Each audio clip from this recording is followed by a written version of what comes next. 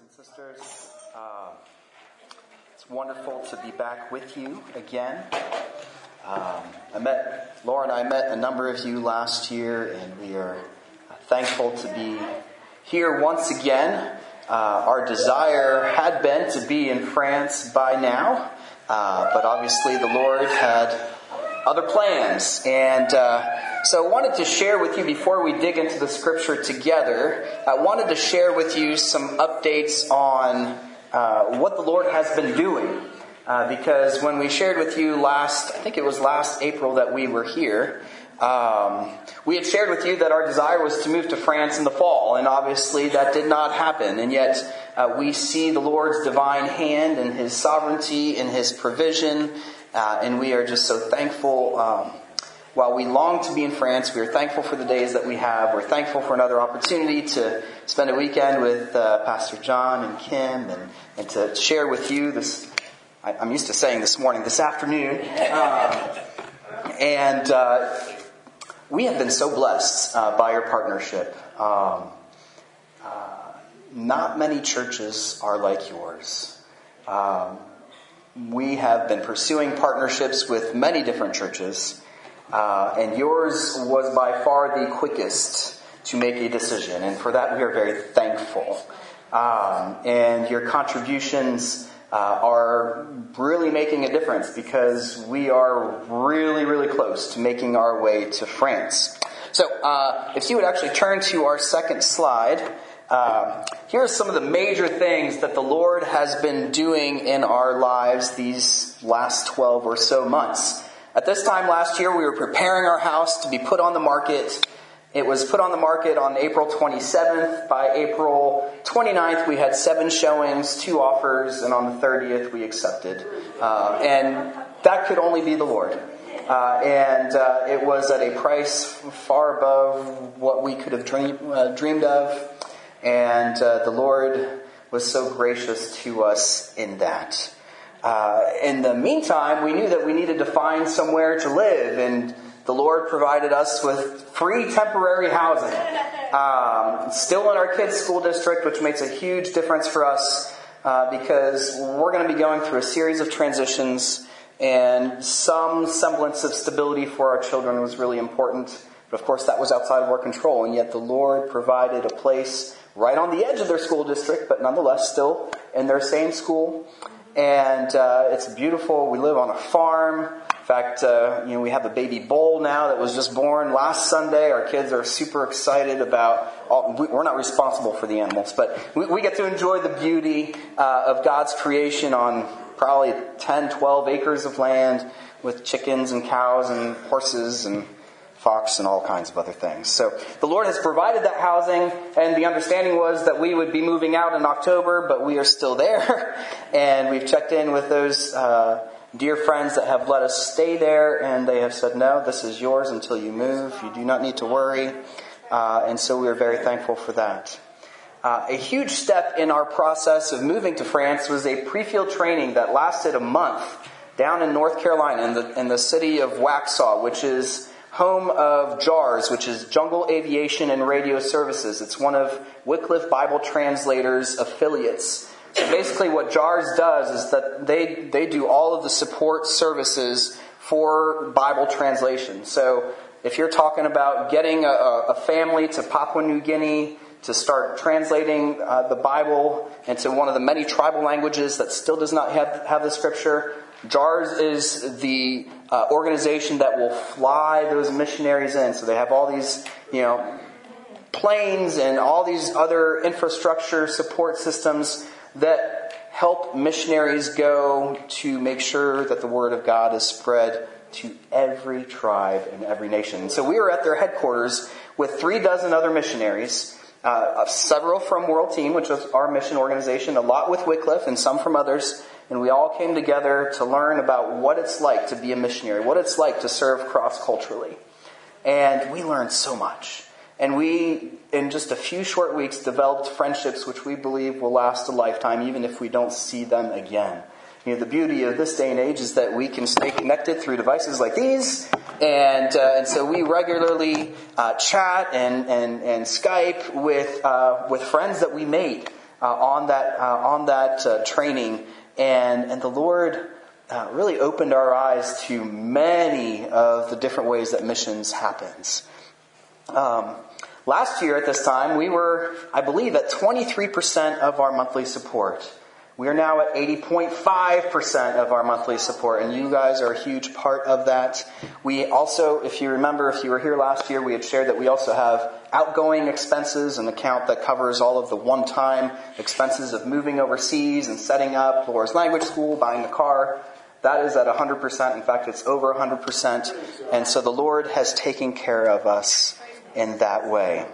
And you'll see on that last square, we are now preparing to leave for France this summer. In fact, on Friday, we heard from our mission leadership saying that they had approved us to start the application process for our French visas, because we need visas since we'll be staying there long term.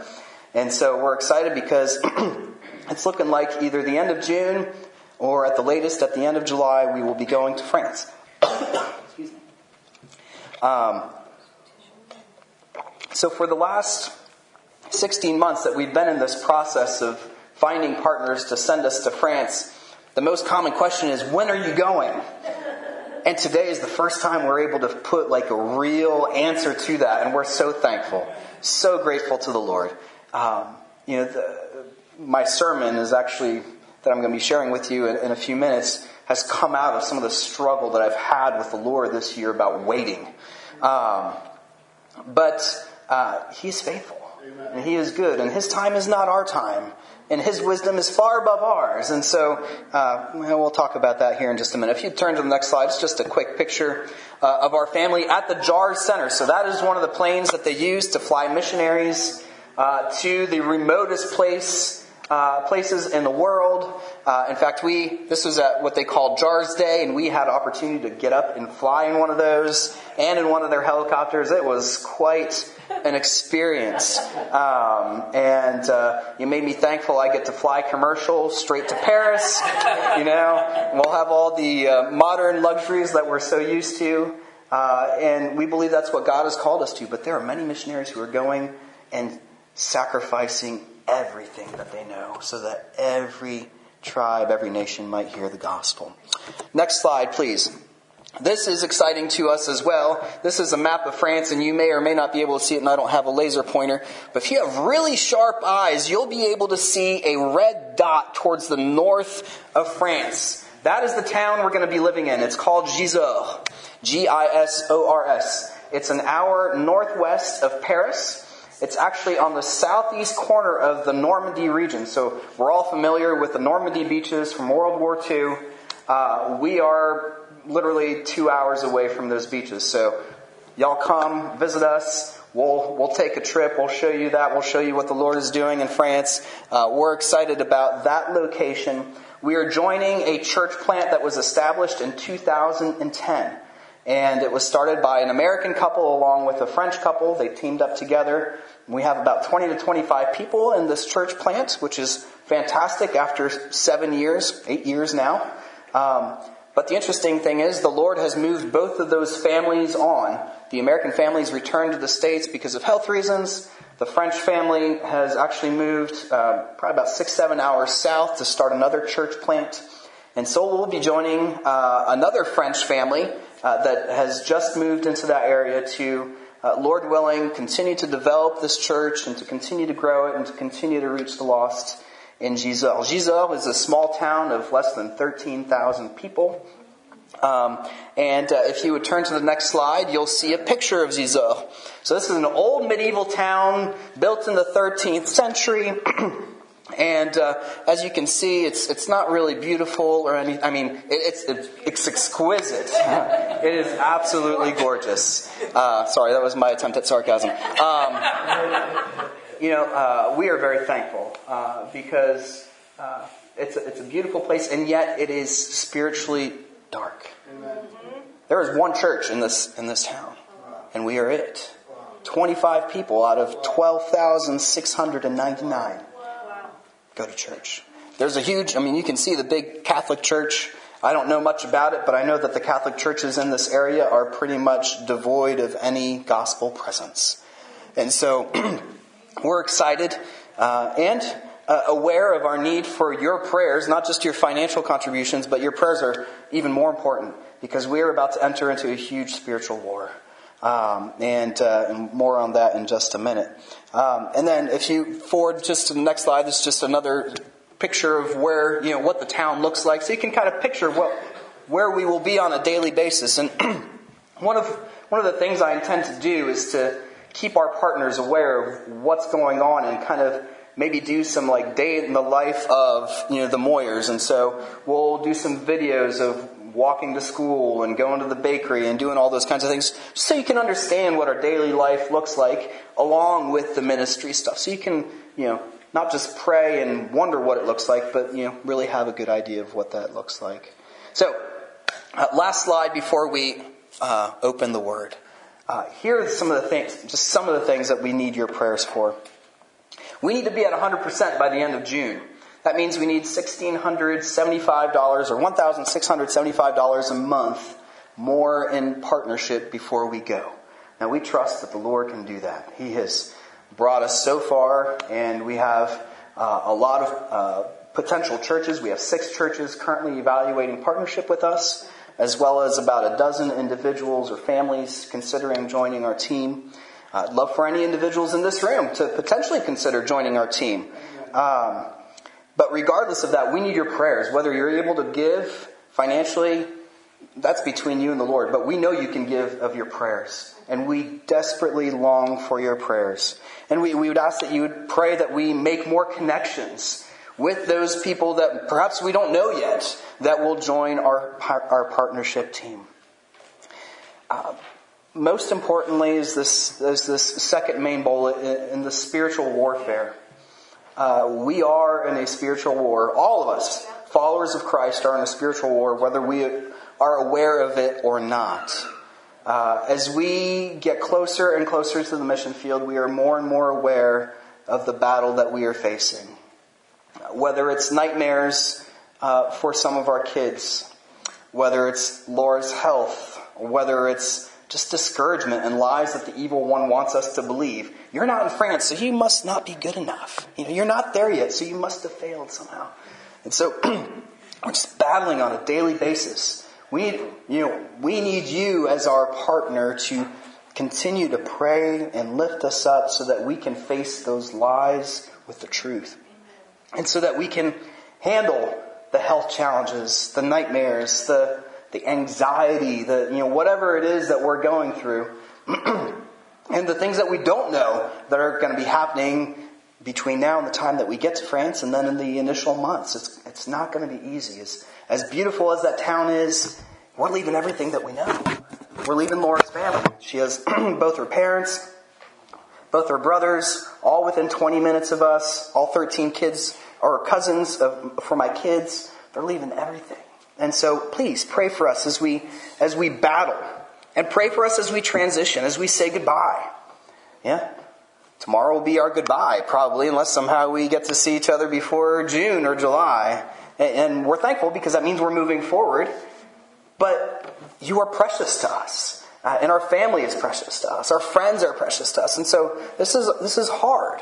And then pray for, kind of the more general daily needs. We need a house to live in. We're praying for our kids' school teachers. France is not known for its kind teachers. It's not a child-centered school like many of our schools are here in the States. It's very hard and harsh. I pray that our kids would find favor with teachers that somehow might know God or be interested in knowing the Lord. That might make their transition easier. Laura has to learn the language. I already know French, but she has to learn. Pray for us in all these things, all our transition needs.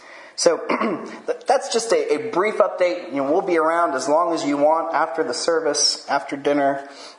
We have a table upstairs. We can give you prayer cards to remind you to pray for us.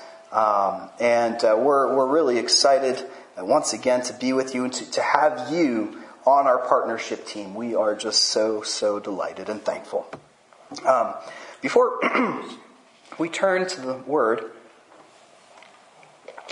let's go to the Lord in prayer so that we might kind of re-prepare our hearts for... I love that song. I'd never heard it. So maybe send me the link to that song. I'd love to have that on my playlist. How beautiful. We need to prepare our hearts to hear the Lord. Not to hear me, but to hear the Lord. It's His Word, and His Word is alive, and it is powerful, and I pray that you are encouraged this morning as we prepare to look in. Father God, we thank you. We praise you because you are good. You're all the things that we prayed about, or that we sang about just a few minutes ago. You are loving. You are gracious. You're merciful. You're all powerful and all knowing. You are sovereign over everything, even when it feels like life is out of control. It's within your jurisdiction. It's either you making it happen or you allowing it. And Father, we long to trust in you with all that we have.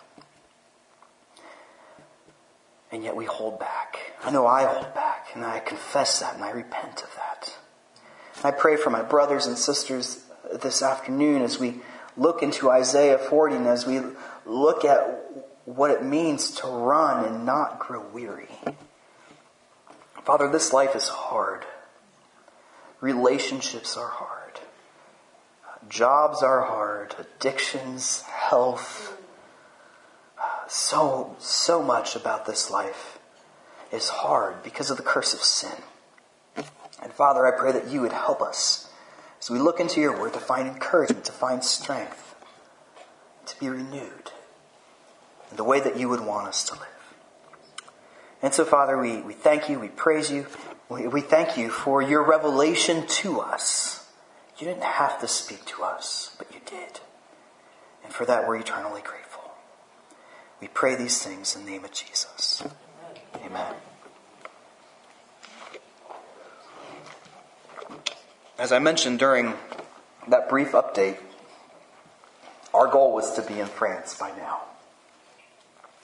This journey of moving from being a pastoral family here in the States to becoming a missionary family overseas has been just that. It's been a journey. It feels like it's been a race. And for me, growing up, I was an athlete. John and I were talking about this, I think, over lunch. He's like, "Did you play sports?" Yeah, I played. I played pretty much everything but football because my mom didn't want my head banged in. And I grew up in France where they don't really have much football. But I played soccer. I played basketball. I ran track. I played tennis. You name it, I played it. And if it wasn't organized, I played it anyway.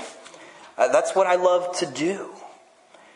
When I ran track, I was a sprinter. You can kind of probably tell from my body type. I don't have the long legs that are really designed for long distance running. I was a sprinter. I ran, 100 meters, 200 meters, 400 meters.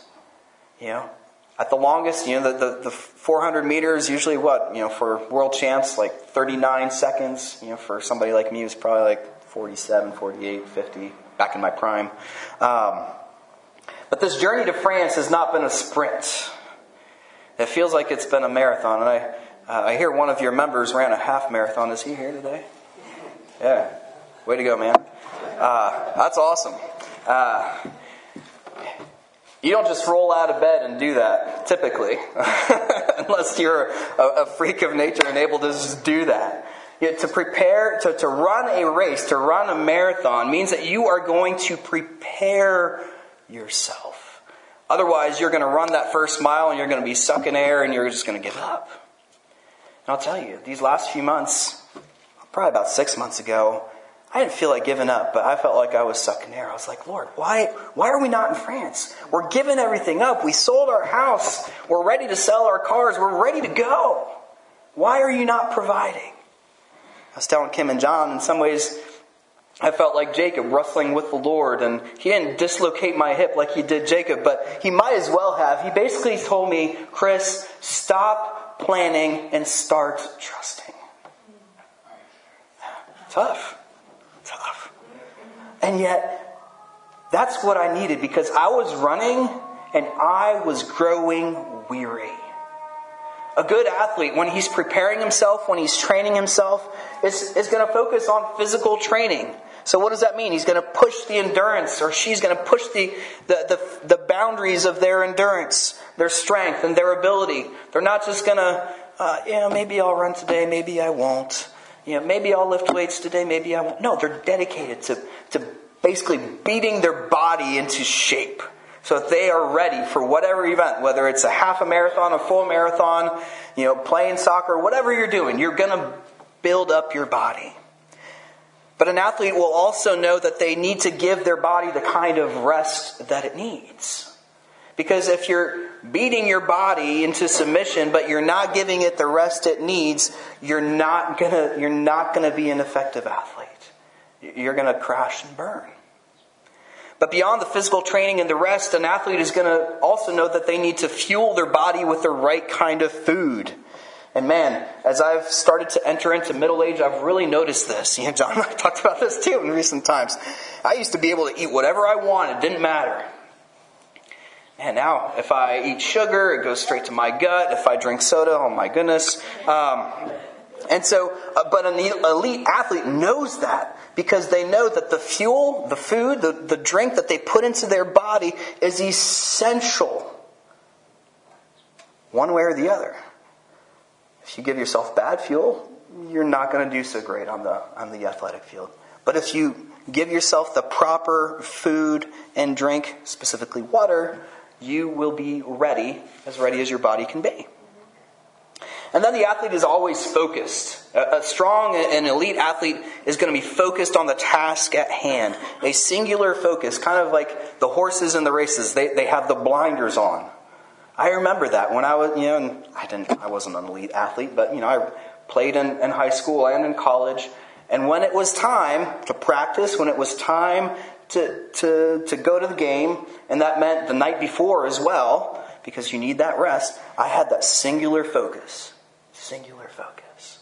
I think all of these things play into running the race of life without growing weary as well. And we're going to look at that from Isaiah chapter 40 this morning. So if you have your Bibles, we're actually going to start at the end, which are probably the verses that most of us are familiar with. And then we're going to track back and see how the Lord shows us how we can run and not grow weary. So Isaiah 40, verses 30 and 31. It says this: Even youth shall faint and be weary. Young men shall fall exhausted, but they who wait for the Lord shall renew their strength. That's the key. They who wait for the Lord shall renew their strength. They shall mount up with wings like eagles. They shall run and not be weary. They shall walk and not be faint. Again, the key in these verses is not fainting and growing weary. It's not running. It's they who wait for the Lord shall renew their strength. And so the question then becomes, what does it mean to wait? Because in my mind, when I think about waiting, I think of being at the doctor's, which when you're a husband and you're a father, it seems like you're at the doctor's once a week at least, and this is what you do. You sit and you wait. It's a passive thing. You're at the doctor's mercy. And usually they tell you, hey, get there a half an hour early, and then they're an hour late, and you're like, man, I could have used this time much better, but that's a story for another day. The word for wait here in Isaiah 40 does not have a passive connotation to it.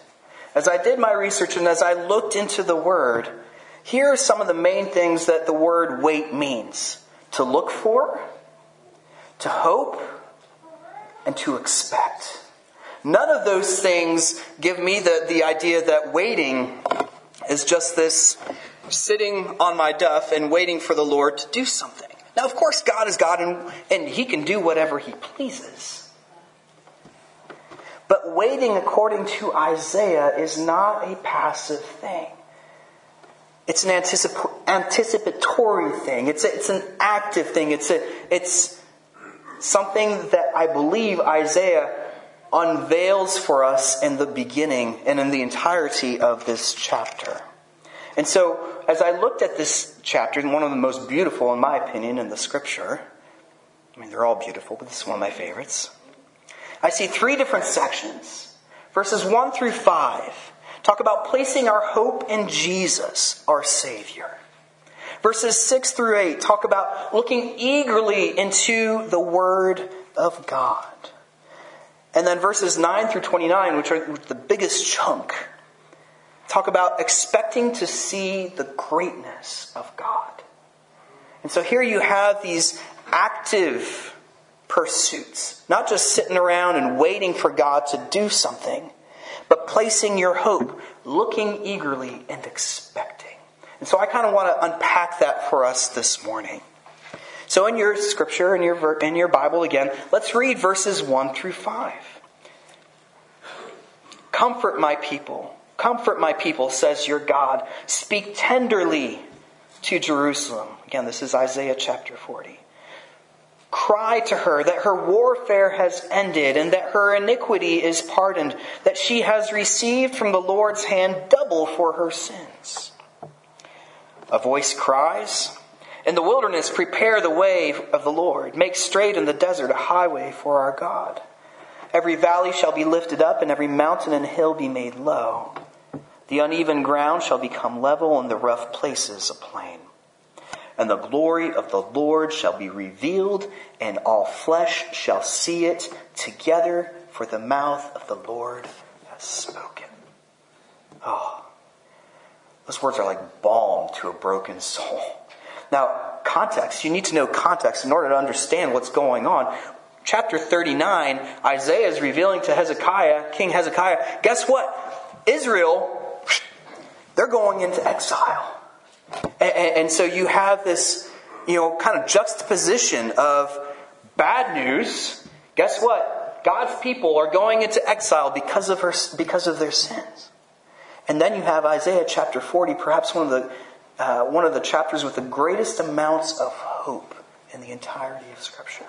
Because listen to God's words. Comfort my people, says your God. Their time of warfare has ended. They were about to receive forgiveness of their sins, even though they had received double punishment for their sins. Now, as you look into verses 3 through 5, if you're familiar with the Gospels, verse 3 probably sticks out like a sore thumb. Of whom does this verse describe in the Gospels? John the Baptist, right? He is the voice crying out in the wilderness, not just speaking of God the Father, but speaking of the one who is to come and save Israel. Jesus, our Savior. Jesus is the ultimate fulfillment of this comfort for the nation of Israel, but not only for the nation of Israel, but also for us. I don't know your specific race. Not like ethnicity, but your race of life. I don't know what you're going through right now. I don't know how well trained you are for that race. I don't know how tired or fatigued or frustrated you are, or how much maybe you just want to turn away. It's too hard. That prosperity gospel is a bunch of bunk. Name it, claim it. No. The gospel of Jesus Christ does not proclaim an easy life. Amen. It does proclaim a life that can be comforted, a life that can be fulfilling, but also a life that is marked with suffering. You can't hardly turn a page without seeing that. In the Old Testament and New, that God's people suffer. Because we see, especially in the New Testament, whether it's James or Paul, talking about the fact that our trials, our suffering are designed to grow our character, to develop perseverance and endurance and maturity. And so again, I don't know what kind of race you are running, or perhaps what the terrain is looking like. Maybe it's smooth right now. If I ask for a raise of hands, and I'm not going to ask, I would venture to guess that 10% or fewer in this room would say, you know what, the terrain in my life right now is smooth. There aren't any potholes. There aren't any hills. There aren't any detours. That's usually the nature of life. It's hard. It's hard. And so what do we do? How do we run the race? We have to look back to Isaiah and to the rest of Scripture and place our hope in Jesus. Jesus was the comfort that Isaiah was talking about or prophesying about. Jesus is our comfort. The Psalms talk about the fact that the Lord is near to the brokenhearted. He binds up the wounds of the brokenhearted. That is the Savior whom we serve. It doesn't say He removes their suffering. It says that He's near to their suffering. And so perhaps we need to shift our minds from running away from suffering to seeking comfort in our suffering. Jesus said, "Come to me, all who labor and who are heavy laden, and I will give you rest." He will give us rest. It doesn't mean that He'll make our life easy, but He will give us what we need in the midst of whatever race we are running. As we prepare to move to France, I shared with you last year, really the nature of our ministry eventually will be to offer pastoral care. So counseling, training, marriage retreats, retreats for the missionary kids, taking care of the spiritual, emotional, relational needs of our missionaries so that they can be as resilient as possible. Because ministry is hard wherever you are, but it's even harder when you're taken out of your culture and placed in a completely different one. And as I've been preparing, I've been reading a really good book called Trauma and Resilience. And it's a book written by missionaries for missionaries. And the entire book is basically designed to teach and reach our missionaries in a way that helps them understand the nature of suffering. And so one of their chapters is called Theology of Suffering. I want to read to you just 2 short quotes from this chapter. They say, "The Western Church has drifted towards a consumer culture and a commitment to self-comfort. This reality has eaten away at our understanding of suffering and the cross. Suffering is not a question that demands an answer. It is not even a problem that demands a solution. Suffering is a mystery that demands a presence, the presence of Jesus Christ. If you're suffering, turn to the Lord. I am not standing here proclaiming that as you turn to Him, He will take it all away. Our family suffers on a daily basis. My wife has chronic headaches. And instead of seeming to get better, it seems like they're getting worse. What do you do with that? How do you handle that? Man, her faith has strengthened my faith. Every time we've hit a bump in the road, I've thought, you know what, Laura's going to say, it's just going to be too much. I can't do this. But no, her hope is in the Lord. And the calling He has placed on our lives is so clear that we continue on. We march on. Not because it's easy, but because our hope is in the Lord. So as you wait on the Lord, as you seek to run this race without growing weary, place your hope in our Savior. He doesn't just save us from our sins, He saves us from ourselves and our tendencies towards protecting ourselves from suffering. He wants us to be healed through the power of His Spirit. And so that means that we stop believing these lies that life should be easy. And we start believing the truth that our Savior is enough and that His grace is sufficient. Amen. Beyond placing our hope in the Lord in verses 5 through 8, we also see that Isaiah talks about waiting for the Lord by eagerly looking into His Word. We see this in verses 6 through 8. A voice says, "Cry," and I said, "What shall I cry?" All flesh is grass, and all its beauty is like the flower of the field. The grass withers, the flower fades. When the breath of the Lord blows on it, surely the people are grass. And here's the key. The grass withers, the flower fades, but the word of our God will stand forever. Amen. Verses 6 and 7 almost seem like they should be out of Ecclesiastes or Lamentations. Kind of like those are great books, but if you don't read them well, they can be depressing too. Life, what is life? It's here and then it's gone. That's true. Everything is temporary in this life. The joys of this life, of this earthly life, are temporary. Now, speaking of that, I'm a huge Philadelphia Eagles fan. I'm in enemy territory here, but I'm an Eagles fan. And so we celebrated a Super Bowl win. Hey, all right. I went to the parade. People were delirious. Philadelphia is known because of its name as the city of brotherly love, but there's not much love lost between people in that city. I lived there for 8 years. I love it to death. But it's not the friendliest of cities. But these people, it's like, I didn't know them, and they're like giving me hugs, and I'm like, dude, that's my personal space. But anyway, the joy of a Super Bowl win. Well, how long does it last? Well, I listened to sports radio, and the next day they're like, man, what are we going to do next year? I'm like, can't we just enjoy now? But in many ways, that's a microcosm of every joy in this life. It's here and it's gone. It's an endless pursuit.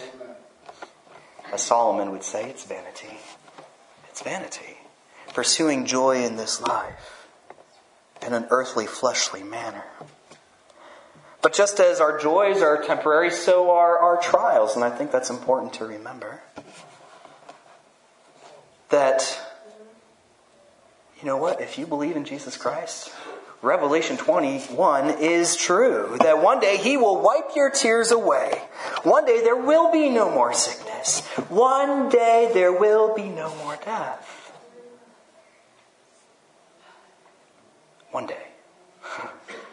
But until then, trials are here. Trials are real. But let's remember that those things are temporary. And everything in between, the joys and the trials, it's all temporary. Except this. Except this.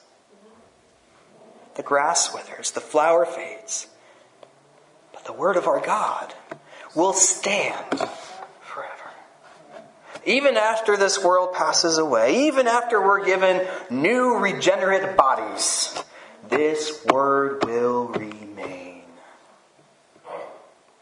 So, my proposition to you is this. Let's change our primary focus from our circumstances to God's word. From the temporary to the permanent. There is so much in this life that you and I cannot control. If I controlled it, I'd be in France and I wouldn't be speaking to you today. What a blessing I'd be missing. And hopefully it's mutual.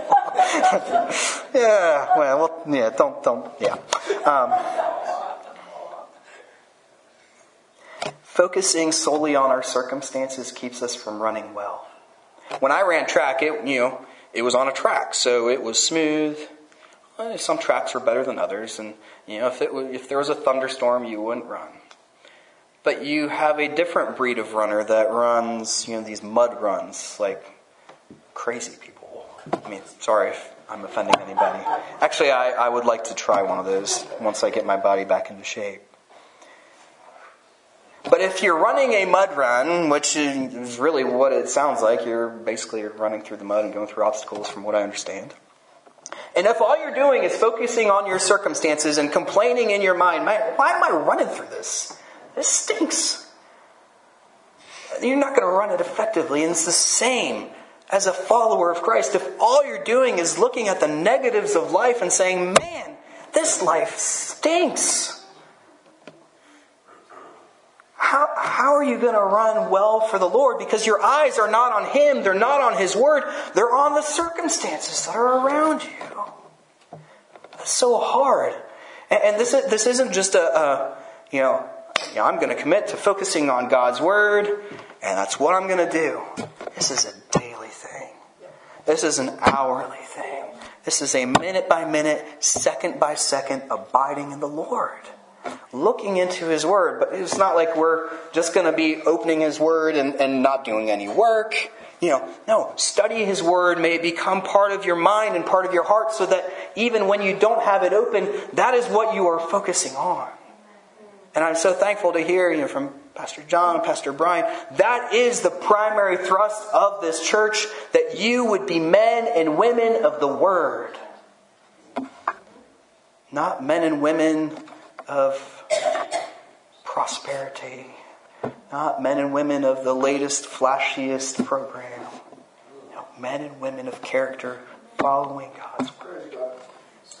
If you want to run this life well, the race of this life well, and not grow weary and not grow faint, this must be your primary focus. Must be your primary focus.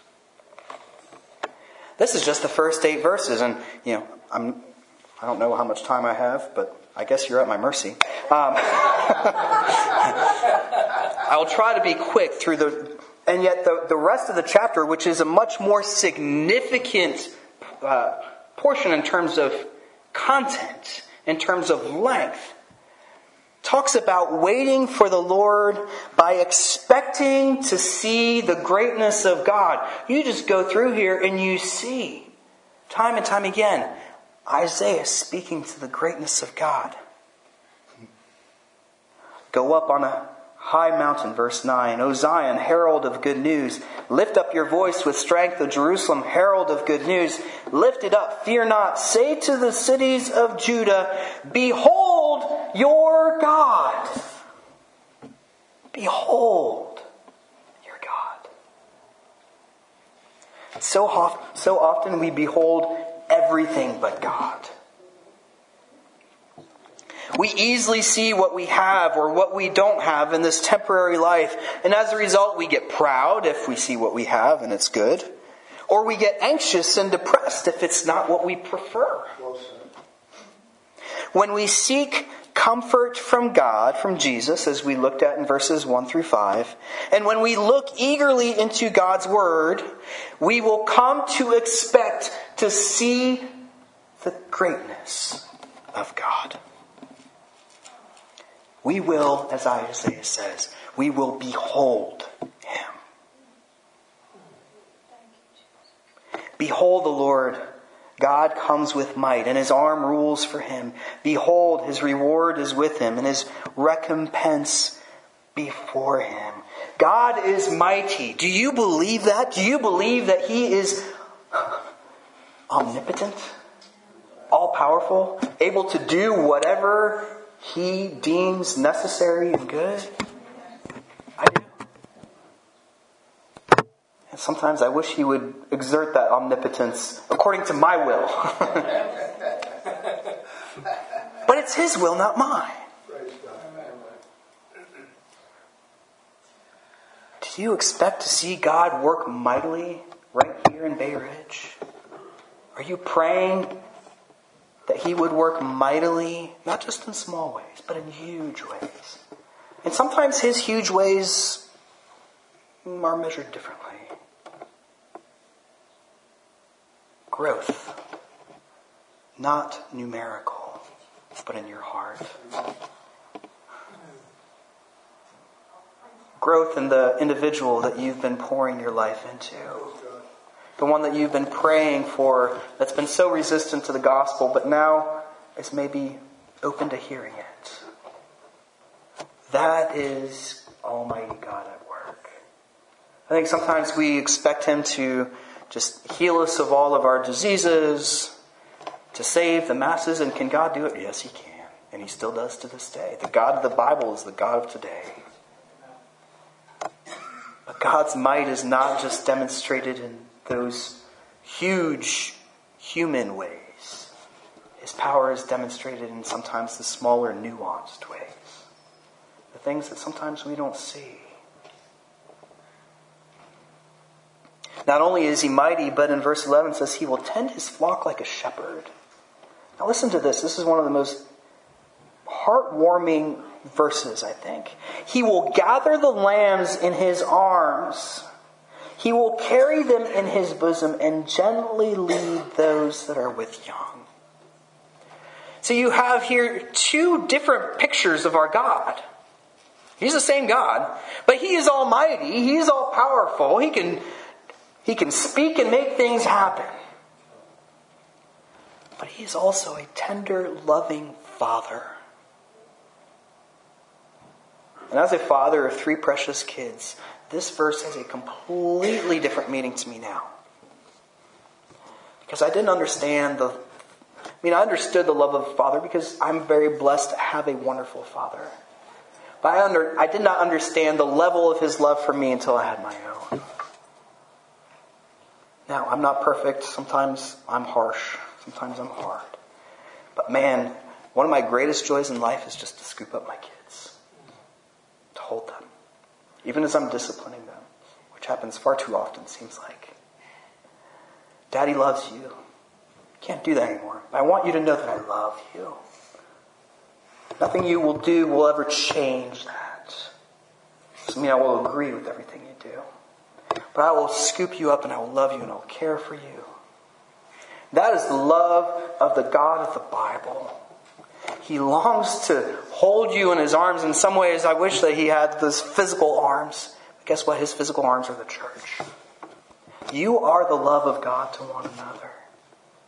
I know, just from having spoken to John and Kim, that this is a loving church. I know from our personal experience that this is a loving church. We feel welcomed here. Be that love of God to one another. God is mighty. He's a tender shepherd. Verse 12, who has measured the waters in the hollow of his hand and marked off the heavens with a span, enclosed the dust of the earth in a measure, and weighed the mountains in scales and the hills in balance? Who has created all of this? Our God. He is amazing. I went for a run this morning down by the water. It was cold, but it was beautiful.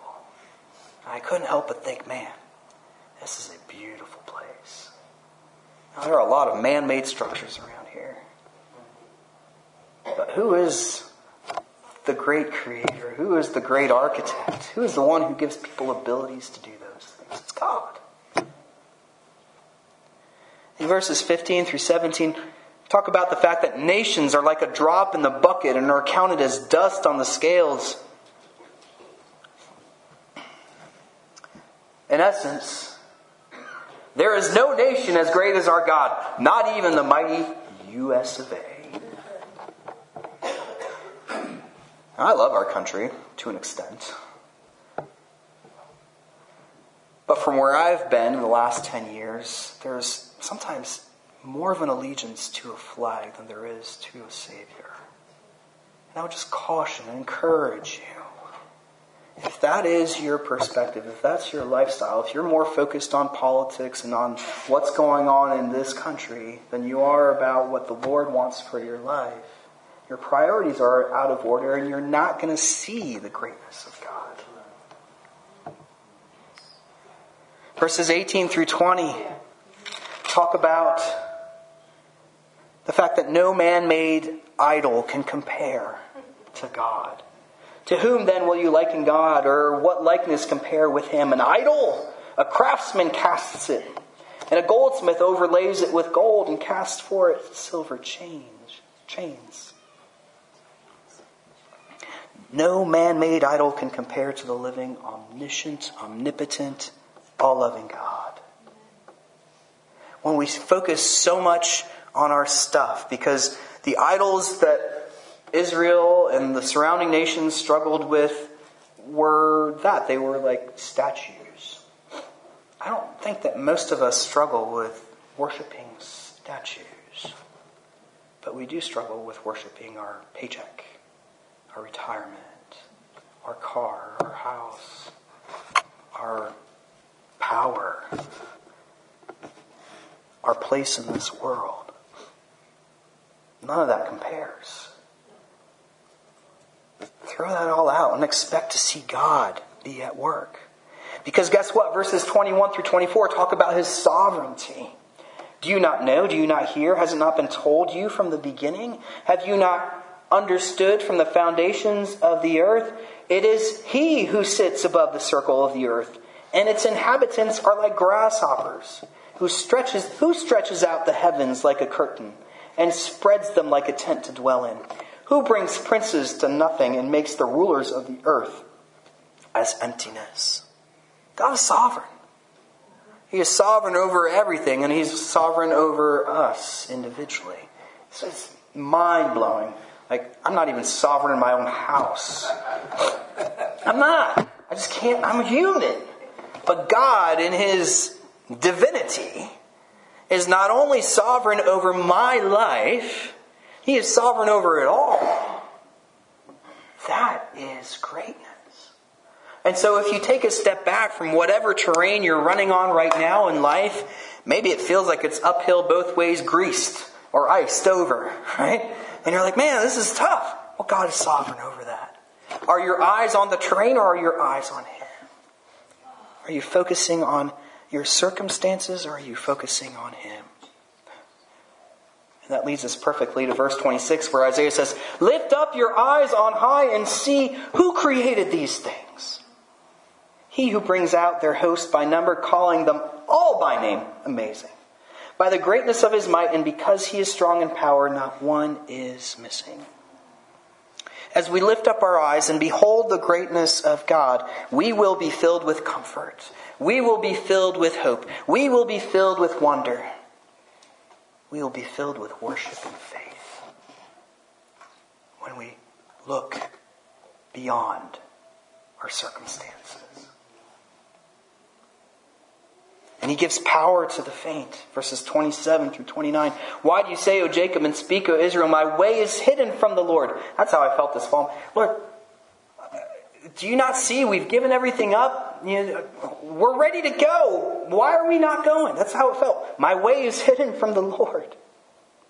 And my right is disregarded by my God. Have you not known? Have you not heard? The Lord is the everlasting God, the creator of the ends of the earth. He does not faint or grow weary.